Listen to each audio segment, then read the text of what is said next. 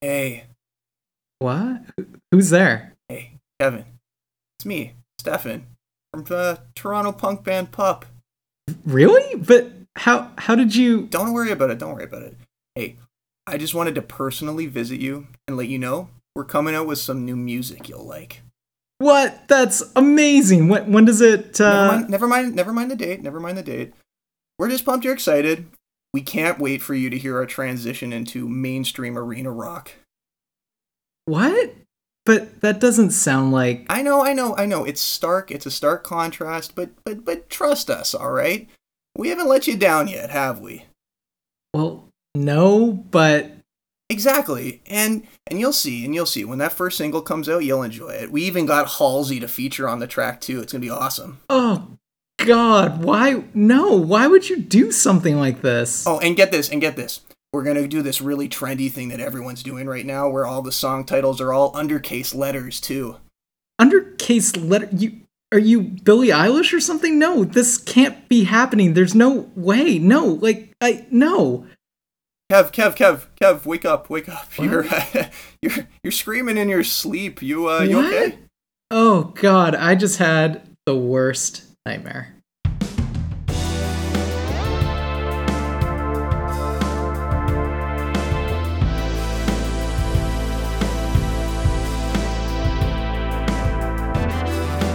Welcome to another episode of the Play Button. I'm Peter, and I'm here with my co-host Kevin for another interesting week of music album reviews and some song reviews in there as well. A bit of a quieter week after our last episode. We have three pretty good albums though we're going to cover anyways. One is the new EP by local natives called Sour Lemon. And then we're going to cover Clipping's new sister album to last year's hit. They've come out with a new album called Visions of Bodies Being Burned. And then we're going to finish it up by talking about Matt Berninger, the Nationals frontman, out with a new solo album called Serpentine Prison. And then after that, Kevin and I are going to talk a little bit about solo albums done by frontmen of big bands, obviously playing off of Matt Berninger's new album. We're going to talk a little bit about why artists do it and whether they work at the end of the day or whether they fall flat. Yeah, I feel like this week just by the names we have some pretty intense albums. Like we've got Sour Lemon, that doesn't sound very pleasant. Visions of Bodies Being Burned, like that is just terrifying. And then Serpentine Prison, like that also sounds terrifying. So I don't know, some pretty scary sounding albums this week.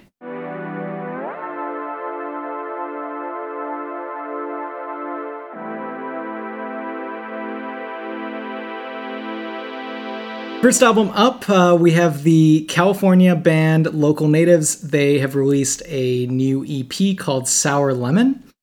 This band is from Silver Lake, Los Angeles, and earlier this year I got the chance to actually visit Los Angeles. It was the last trip I did before the pandemic hit, and I went to Silver Lake, and Silver Lake is easily the most hipster place I've ever been. It's just fancy coffee shops, overpriced clothing stores, and just tons of hilariously dressed hipsters roaming around. So that kind of gives you a bit of context to Local Natives sound.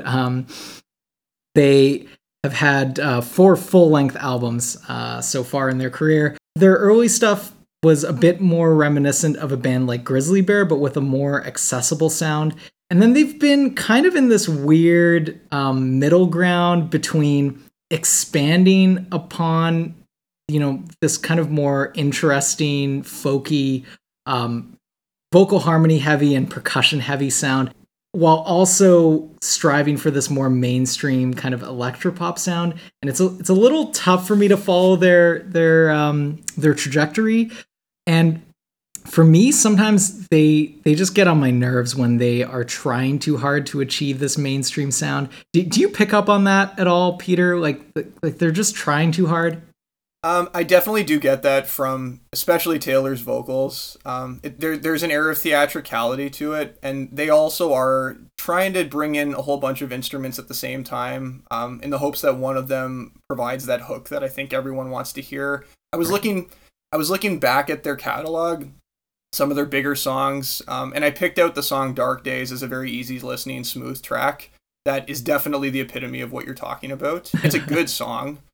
But it's a good song, and I downloaded it shortly after and have been cranking it since. But it definitely gets at what you're trying to say. And I feel a bit of a dichotomy between this EP and that song a lot. It's hard to know exactly what they're trying to go for. Yeah, I mean, this EP, it doesn't really expand on their sound that much, but it feels to me more of just an affirmation of their sound. It's pretty breezy, low stakes stuff. Like it's just nice to listen to. There's nothing really annoying per se, and I think it works well for them. But for me, yeah, that kind of melodramatic tone, it really turns me off. The song "Lost," I think is truly just not a good song at all. I think it's pretty garbage. Overall, though, I didn't have any problem with the EP. I thought some of the songs were quite good. But yeah, I guess Peter, what do you, when you approach an EP, what kind of things are you looking for? Are you looking for this band to just kind of churn out these quasi B-side tracks, or are you looking for them to kind of enter new territory? I would think it's one of two things. It's either them expanding and trying out something really really different for them and just doing it over a small set of songs just to try it out. And in those cases, I'm like, okay, like do what you got to do. Let's see if it works, and then maybe work it into an LP later. Or it's usually just an extension of an album that we would have previously released, as Pup did actually with This Place Sucks Ass a little bit. Felt like there were some extra songs left over and they recorded them. I don't like too much when bands do that. It's hard for me to understand if they should be releasing an EP or just a deluxe version. Yeah, but I find that confusing. But I like when they try new things. Yeah. Yeah, and I think this EP is actually definitely more of the latter. It definitely is an extension of the previous album, Violet Street. And the reason that I know that is there's literally lyrics that say that. So there's a line in the song Lemon that's like all the streets are violet now. So I mean it's clear that they're just kind of, that's probably a song they wrote in that session and they're just putting it here. But overall, that track has a guest vocal turn by Sharon Van Etten, who's another artist that I really enjoy. So, it's low stakes. Like there's only 4 songs. It's not really gonna change anything, but I didn't mind throwing this on. Yeah, what was your overall kind of impression? It's funny, we talked a lot about whether they try too hard, and I think that Taylor Rice's vocals fall into that category a little bit. I found that I liked it when he wasn't front and center. He has a nice voice, and I have the same opinion about Florence Welch too, which is a hot take. Oof. I just find that their voices are just a little bit too much in my face.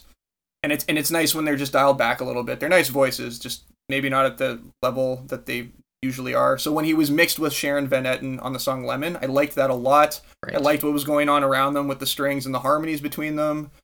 But I didn't like a song like Lost. I found it just a little bit too much of his whiny vocals, and not much else going on. So Lost is actually the other vocalist. So for me, like, I hated that song, and it was the one song where Taylor doesn't sing. So I think you might actually, they sound very similar, and it took me a really long time to realize that there's 2 vocalists, but I think you might really dislike the other guy. Which, yeah, that's how I felt about it. Interesting. I wouldn't have even picked up on that. I didn't do a good enough job researching. But yeah, I liked when the instruments were more in the mix, not the vocals. Yeah. And if there were vocals, I liked when he mixed Sharon's voice in, and that was about it. The lyrics on some of these songs, though, specifically "Future Lovers," like there's a line on this song that says, "She was bending the light, calibrating rainbow eyes, the last dissolving divide," and like this is the kind of stuff that makes me. This is the stuff that makes me not really like the genre. It makes me want to detach my ears from my head, and not my style. But it's a nice sounding album overall. And you're right, it was low stakes. It's not completely unpleasant to listen to. There should be something that anybody would pick out on first or second listen. So. Yeah.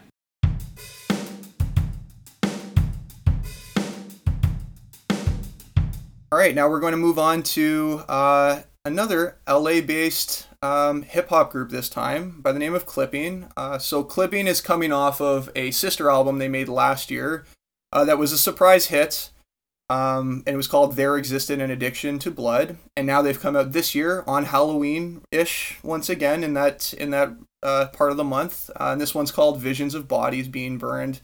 It's an interesting genre we're covering here. It's theoretically called horrorcore, which is a blend of hip hop with huge themes of horror in the background, and they usually stories. In these cases, stories about gangsters, the streets, mobs, but told in a much more grisly horror themed way, with gory deaths, disturbing stories, maybe some ghostly apparitions in there somewhere. This type of hip hop's been around a while, even since the '80s in some respects, but it was really popularized by guys like Eminem in the late '90s, and also a guy like Tech Nine does horrorcore as well. What do you think about that, though? Hip hop with horror themes, is that gimmicky to you, Kev? Yeah, so I think if the artist isn't that skilled, it could just become a disaster. Like when you just think of mashing up those two, it sounds awful. It sounds cheesy. It sounds corny. But I think the creativity and the skill are here with Clipping. And it's just, to me, it was just such an interesting style to listen to. And I had that feeling. That's one of my favorite feelings when I listen to music. It's just this thrill that you're listening to something that's truly different, truly unique, that no one else is really doing. So I thought it was very creative. And they not only use horror as kind of context or as themes in the lyrics, they actually use it in the sound design of their music. So a good example is, it's such a creative use of the horror trope of somebody knocking on a door, just like a loud banging on a door. They use that as a percussive sound in some of their songs. So I think that stuff like that is super, super cool. Yeah, I was gonna say, so it seems like they're using sound samples up the wazoo here. There's like flies buzzing, the gasping and the knocking on the door on 96 Neve Campbell that I think you're alluding to. Yeah. I think that it really comes down to, though, when you're doing horrorcore, if it's done well, it comes down to the stories. They have to be telling good, gripping stories as well. Otherwise, it just becomes an exercise in how many scary vocal samples you can use, which right. to me is a little gimmicky. But these guys definitely balance it the right way, and they tell interesting stories. And each song is its own. Sometimes on this one, especially on the song "Eaten Alive," I find that the sound samples got a little ahead of them. There's 2 minutes straight of just random assortments of noises. It sounds like a band practice that turned into a big scrap or fight for 2 minutes. On their last album, there was 18 minutes of a piano burning, which was not my style. But what did you think of David's his flow? I think he falls somewhere between, like, got a bit of an accent on him, so he sounds a bit like an Outkast, an Andre 3000 Big Boy mix, but he's also articulate as well. He sounds crisp, like Aesop Rock a little bit. What do you think of his vocals? Yeah, I thought they were great. Like, I thought they were really interesting, and they kept me engaged throughout. And the lyricism here is unique because of this genre. Like, it's not just talking about gangsta shit, whatever. Like, it's just super like out there kind of lyrics especially for this genre. So I thought it was great. I didn't know that he was famous outside of Clipping, and because he was in Hamilton. I never actually watched or saw Hamilton, but if this is what Hamilton's like, I'm definitely on board. I figured I haven't watched it either, but I'm pretty sure it's not of this same genre.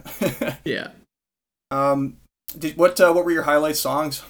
I would have to say, 96 Nev Campbell. That song is so awesome. Of a track. I loved it. And it's a reference to Scream, the film. Yep. So definitely it's clear what their influences are. Songs like Pain Every Day just show like that there's real musical skill here. So that song is written in a 7/8 time signature. I don't know much about hip hop or rap, but it seems to me that it's not really a genre where you have that kind of time signature experimentation. That's more of like a math rock kind of thing. But it just makes this really cool like rhythm and really cool like flow in the verses. A song like Looking Like Meat, that is just I was listening to that on headphones and it was just an experience, like just super discordant, loud industrial like sounds that just, it really is just an intense experience. I agree with you. Some tracks, it's a little bit overboard. Eaten Alive, I agree with you. That was just a bit too off-putting. Like it's a bit too experimental into noise. But yeah, it's just, I never really lost interest in any of the songs just because they're all so interesting. Yeah, I thought at the end of the day, these guys actually pull it together a second time. Just like last year, I thought it was a strong showing for them. And they balance it with, it's easy sometimes when you're telling stories about in each individual song. It's easy to get caught up in what the story's about, but they actually still turn it into a groovy piece with cool choruses. I thought the chorus on Check the Lock, really groovy. The song about a paranoid gangster who checks his locks every night because he thinks somebody's watching him or he's gonna get killed. I thought they tie it in, and I still find myself, bobbing my head to it and also shouting the chorus out each time. It's sticky, and that's hard to do in a genre like this, so I gotta commend them for it. Yeah, for sure.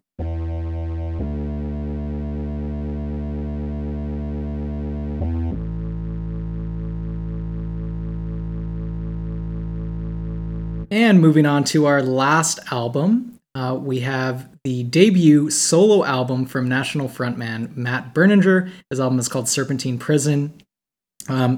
He is the frontman and vocalist of The National, which is a highly acclaimed indie rock band. They've been around for the better part of 2 decades now, and they've been very consistent. They're a band that has a very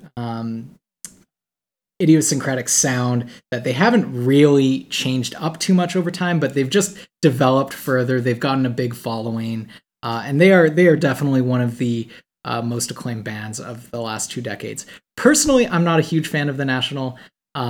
His voice is very distinct in its baritone, very low pitched. But yeah, just that style, I find it a little sleepy. So I'm not the biggest National fan. I respect them. I know they're regarded as a great band. But yeah, I guess to approach this, what do you think about The National, Peter? I'm kind of in the same boat as you. Every time I see a new album by them, I just know it's going to be just a bit of a chore to get through that first listen because it is a little sleepy. But having said that, though, I do like some of their songs on Alligator specifically, and I also liked, and I'm probably in the minority here, I liked the bigger inclusion of female vocalists on their latest album, I Am Easy to Find. But they're a long running band, and I'm glad they got their Grammy. I think Sleep Well Beast is the album they got their Grammy on. Definitely well deserved. So I mean, they're long standing. And it's interesting to see, like, if you wanted to do a solo album, it seems like the right time. Right. Yeah. I guess I came into this not really expecting much. I was, still pleasantly surprised. There are some songs that I enjoyed. I really enjoyed the title track, Serpentine Prison. I thought it was a great way to end the album. Another song, songs like One More Second, I thought that was good. There's nothing bad or off-putting about this album, in my opinion. It's just a little kind of what I expected. And there wasn't really, I'm not too familiar with The National, but I still didn't really see this as a huge departure from The National. So in my view, I'm not seeing where this really stands out in the discography of The National. Do you see it as really kind of a standout album? I'm with you there too. I think especially on the first 3 tracks, I think My Eyes Are T-Shirts, Distant Axis, and One More Second. By the time I got to One More Second, I was like, this just sounds like The National could be playing on it. Like, yeah. I don't understand what's distinct here. But having said that, I do think that he turned it in after that song. He turns it into much more of a folky Americana bluesy kind of indie rock album after that. There's neat inclusions after that, like the harmonica. It just made it a little bit more bluesy, which sounds more like, a guy going through a midlife crisis by himself, with this in the background seems about fitting. And I thought that was distinct. Yeah. I also found like on songs like Take Me Out of Town, this vibe was even stronger as well. There's like a twangy acoustic guitar here. He was trying to go like Americana blues rock on this a little bit. Yeah, I get this vibe. I get a very strong image from this album, and the image that I get is it just feels like I'm really old sitting in a rocking chair on a warm summer evening. That's what came to mind. So just kind of like old and sleepy and kind of bored, but it's still nice. If that makes any sense. I was actually envisioning him singing it as well, but I envisioned him in a very luxurious high class tavern by himself with some band serenading him on the stage, and he's drunk and depressed, and this is what he's singing about. which actually fits into a lot of the Nationals themes, in my opinion. Just older generations talking about life. Yeah. And relationships. Like, it's not very different lyrically from what he would normally talk about, just by himself this time. All right, let's sum up the albums that we talked about. So the first album that we talked about was the new EP from Local Natives, Sour Lemon. I would consider myself a fan of this band. I don't like everything that they do. When they get into that melodramatic territory, it really loses me and annoys me. And they do that on a song like Lost, which I really hate. But the other 3 tracks, I think they're decent. There's nothing wrong with them. They don't annoy me. So 3 out of 4, I think that means it has to be a play for me. I thought this one was a pause. Even though it's a pleasant listen, I just didn't feel like there was anything distinctive versus what anyone else in this area of music is doing. Even though the vocals are very nice, I don't know what's going to keep me listening to it later. A lot of them, you've made fun in the past, but like I feel like I could just listen to Fleet Foxes instead. Yeah, that's fair. And then we moved on to the new album, Visions of Bodies Being Burned by Clipping. I thought this was an interesting take, once again, on the horrorcore genre. I thought this album was even more consistent than last year's, although last year's did have some real hits that I'm not sure if they topped on this one, but the consistency was definitely there. And the overwhelming track list, upon first listen, quickly goes away when you realize just how many good tracks there are on here and all the stuff they're doing. I think it was really good. It's a play for me. Yeah, I didn't really know what to expect going into this, but I think this is a hugely interesting album. I think they very intelligently incorporate these horror themes in many different ways, not just in the lyrics, but also in the sounds they use and how they incorporate them into the music. Songs are very creatively structured, and it sounds great, and it's just a super interesting listen. It's very intense, and I can totally see people turned off by this kind of music, but I thought it was really, really interesting. Definitely a play for me. And our last album was the debut solo album by national frontman Matt Berninger, Serpentine Prison. This one was always going to be tough for me just because I'm not hugely into his voice or the National, and this is not really treading too much new territory in that respect. I would have liked to see a bit more experimentation when it comes to instrumentation and even his vocals, but it's fine. Again, yeah, like what I said before, it's just kind of sleepy. There's nothing wrong with it, but it's just not really my kind of thing. So that'll be a pause. I think if you would have kept the momentum up past, the middle of part of the album, I found it was the late stages where it got just too sleepy, and I was like, enough, Matt. I can't do this anymore. But if he had some good momentum going, especially on songs like Loved So Little and Silver Springs, I thought those were great tracks. Pink Floyd vibes on Loved So Little, which was really nice. But it's that last half, it just doesn't, it's too polarizing and too spotty. And you're right, he doesn't do enough to distinguish himself from the main band. This just feels like National B-sides, unfortunately, at the end of the day. So it's a pause for me too. All right. So before we get into the topic, I'm going to quickly cover some songs that came out over the last week or so. One of them is the new collaboration between Dua Lipa and Angèle, who's a Belgian indie pop artist. There's a new track called Fever that they're on with an accompanying music video I liked. This feels very Euro, and I think both vocalists come out very strong here. I mean, Dua Lipa is just singing about the same thing she usually sings about. She's, just living her daily life, doing her thing, and then she's caught off guard and swept up by someone, and it's very very lyrically vanilla for her, but she does a good job nonetheless with it. But Angèle, with her breathy French vocals, really makes this track pop, and the two of them together, I think, do a great job. It merges very well, and this has definitely been one of my most played tracks over the last week or so. And then finally, System of a Down, back with their first bit of music in 15 years, I think. There's two songs that they came out with. One's called Protect the Land, and the other is called Genocidal Humanoids. And they released it, there's probably no album coming out just yet. We knew they were touring and maybe trying to make some music, but this is actually first and foremost released to shed light on the intense killings happening in Artsakh in the Armenian region of Azerbaijan right now. So mad respect for them putting out some music and really communicating in the one way they know how, which is through song.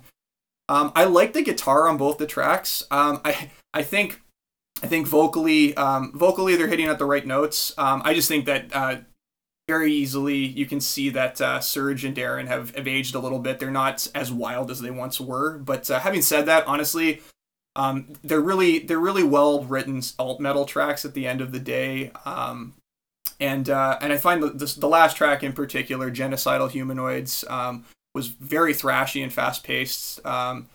Especially in the middle parts where they almost go like there's blast beats, they almost go full black metal on you, and it's really intoxicating and really cool to listen to. But like I said, I'm really glad that they released something like this, and they're talking about they're shedding light on something that would have easily been glossed over because of the presidential election. So I think it's an important release for them, not just because it's been 15 years.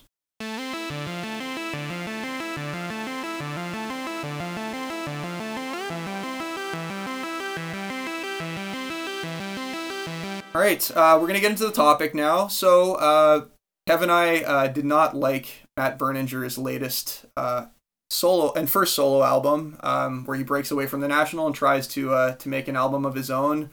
But we wanted to talk a bit more about that. Kev and I seem to know quite a few different artists where they were originally the frontman or maybe a key contributor to the band, and then they broke away and became their own artist soon after. And we wanted to talk about, more often than not, do we see that works? Why do they do this? Kevin, you want to start us off?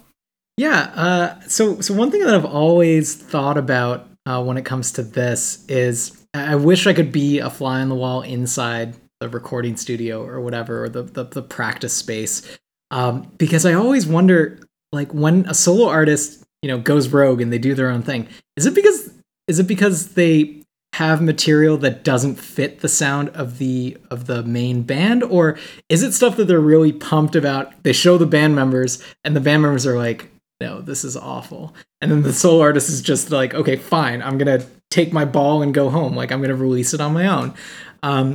So I always wonder about that, because what is the mindset that you think that these solo artists are going? What do you think they're trying to achieve? I was trying to go through my Apple Music and see how many examples I saw of this. There's actually quite a few, but in most cases, I was seeing that the music that they were producing was just far too different from what the main band was doing. It was so different that there's just no way that the fan bases could listen to it and enjoy it. So the examples I thought of were Corey Taylor from Slipknot just released something. It's an awful album, but very different from what Slipknot was doing. Maynard Keenan with Pucifer. Oh, God. Very different. I don't think Tool bands necessarily would like that. Maybe they'll listen to it because it's Maynard, but he was doing something very different at the time. So, of course, that needed to be a solo album. And then I thought about Dan Tompkins from the metal band Tesseract as well. He always you can tell he wanted to go full ambient electronic, which is kind of what he does, and it was just so different. But I've seen instances where They just got fed up with what the band was doing. So Steven Wilson with Porcupine Tree, you can tell that he was worried that the band was getting stuck in what they were doing. And then he broke away and he wanted to try and, expand the sound and do more with it. And boy, did he ever. He's got an interesting catalog of solo releases that are very ambitious. What examples did you come up with?